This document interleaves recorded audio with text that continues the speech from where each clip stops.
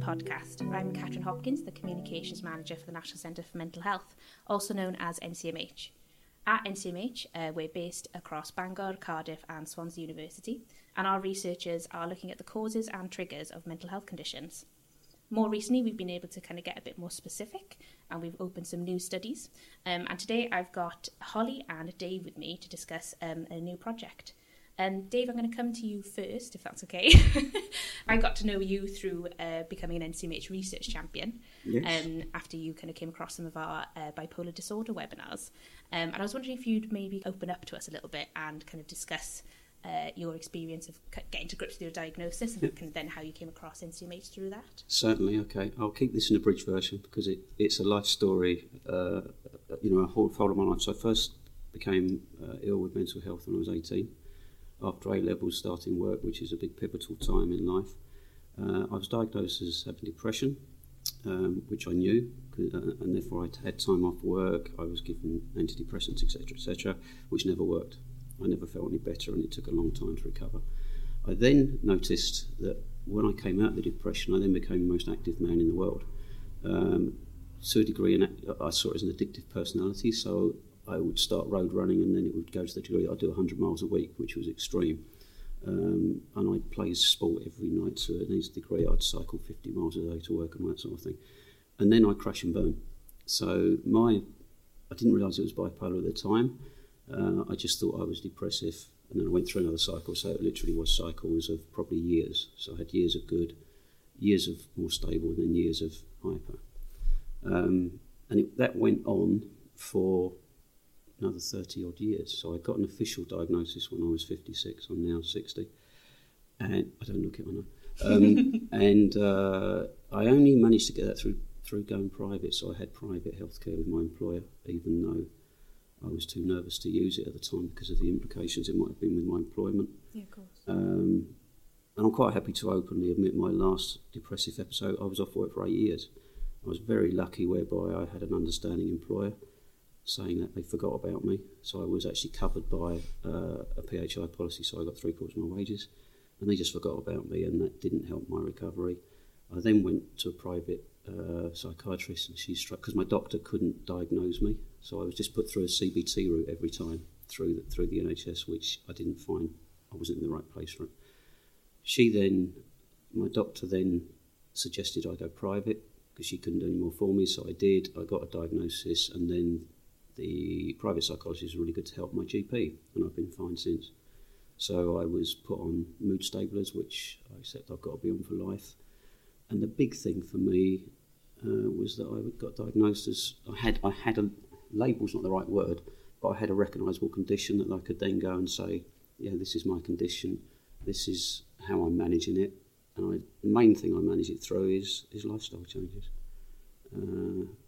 And getting involved in things. So I want to give back. I'm at a stage in life where I want to give back, hence the reason why I've got involved with the webinars and with you, Kat, doing the blogs that we've done, and also now being a research champion on this project that Holly's leading.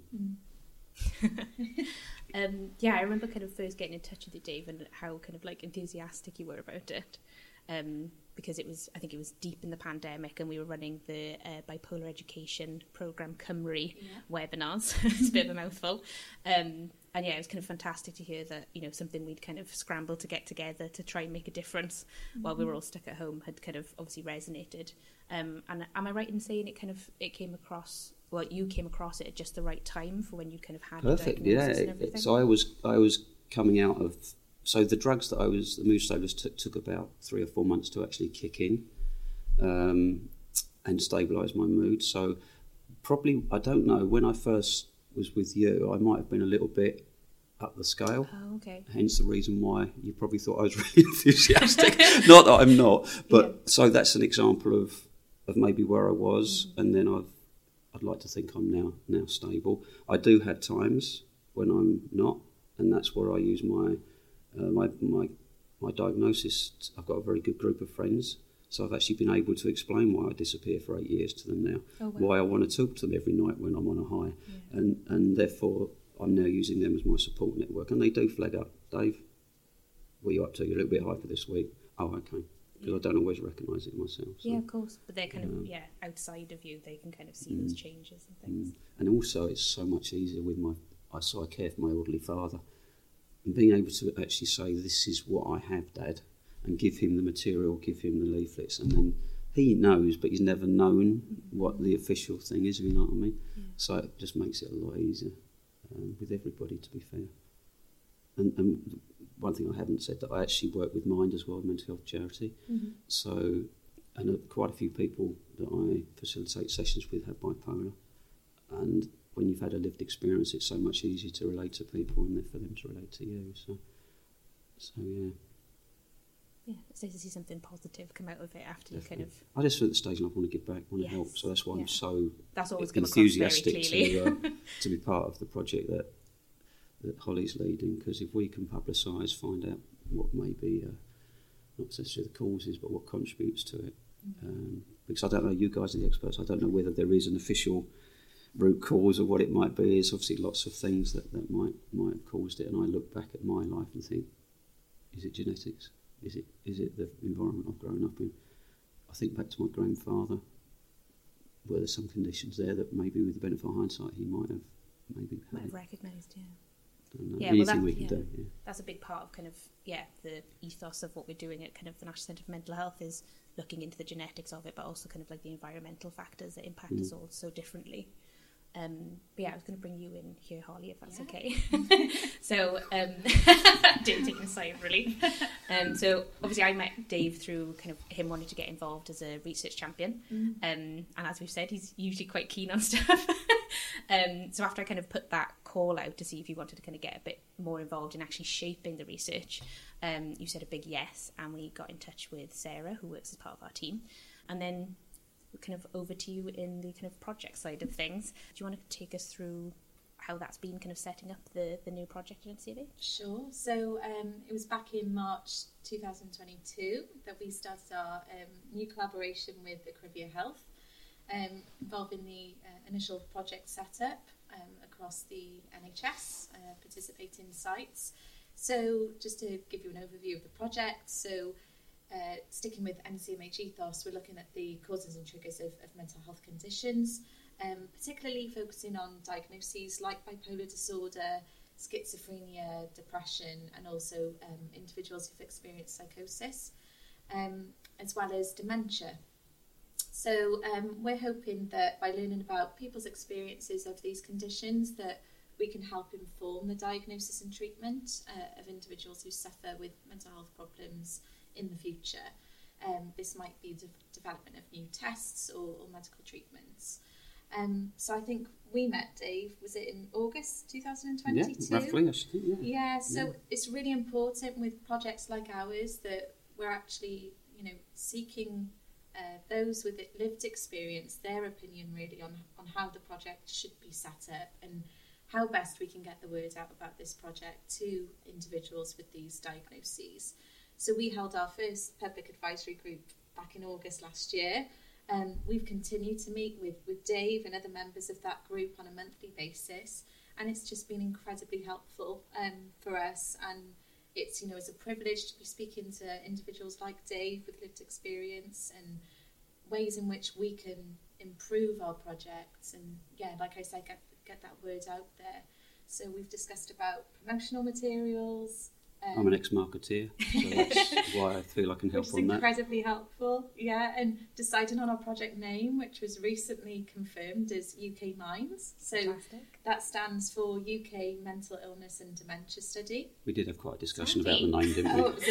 It was a big discussion, So it kind of sort of stuck with us though, because it really sort of does what it says on the tin. It's involving individuals with those diagnoses across England and Wales, and hopefully branching out across other areas of the UK in the future as well. Working very closely with the National Health Service and service users, but also then accessing via third sector organisations, research registries, and also primary care services through GP practices. I think as well on the project team we've got a nice mixture of people, haven't we? Absolutely. So you've got outsiders like me with lived experience, and we've got people work within the NHS, haven't we? And obviously we've got the guys from the techie guys, as I call them, the scientists, and obviously you guys as well. So it's a nice mixture of a team, isn't it? That absolutely. We've got, and quite diverse as well. So we've got people from all cultural backgrounds as well, which is good. Which is always important, and you know, all those opinions we collate, and it betters our project in the long run. I understand it's quite a, what's the word? The hope is that it's going to be a large project to kind of bring in huge numbers of data. Absolutely. Am I on the right track there? Kind of like, do you want to share kind of like what you're looking for and kind of like, you know, the kind of buzz we're hoping to kind of get around the project so people can get involved? Sure. So we're looking for thousands of people. So we're in our initial phase, phase 1, where we're looking to recruit up to 11,000 individuals into this project. And the hope is that providing all goes well in phase 1, we can further recruitment into phases 2 and 3, given an overall sample of up to 100,000 people. It's going to be a really unique resource available to the public through the NHS. And I suppose it's just to reiterate really about looking at causes and triggers of mental health conditions. It's collecting the information from individuals with lived experience at interview, but also obtaining those important DNA samples. So we collect blood, and we look to see if there's any risk genes that could be identified across these samples, which might suggest a link to the development of conditions like bipolar disorder. And from that, can we determine sort of preventional approaches or treatments that can be given to individuals, or offered rather. So yeah, and that will be paired then with the data which is held within the Equivia Health platform. So this involves the clinical information that's been collected over an individual's lifetime and their experience of mental health. Awesome, thanks. Can you just remind me how we're rolling it out, Holly? Which NHS trusts have we got on board at the moment? Yeah, sure. So currently we've got it open through South West London and St George's, Kenton Medway, Cumbria, Northumberland, Tyne and Wear, Cardiff and Vale, our local health board, Southern Health, and also definitely one more. That's a lot though to start with, isn't it? Oh, it's a lot to start with. Yeah, absolutely. No pressure. Yeah. I can't believe I've forgotten that one. It always happens though, isn't it? There's always one. Rotherham, Doncaster and Southumber. Perfect. But the aim is to branch out across England as much as possible. And so we're having continuing discussions with NHS sites about their support for this. And hopefully with, you know, people like yourself, Dave, in terms of getting that word out there, it will be incredibly helpful for our project. Yeah, I mean, another thing that I'm trying to do as well, which I'm sure the other members, so I've got contacts through places like Mind.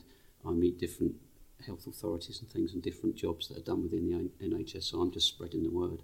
Mm-hmm. You know, and people are really interested in it actually. So the groups that I run for Mind, our service users, obviously have all been impacted by different mental health issues, and they're fascinated, absolutely fascinated. So when this gets published, I can give them a link to it, and then you never know who they know through their own network. So the wider we can spread the word, the better.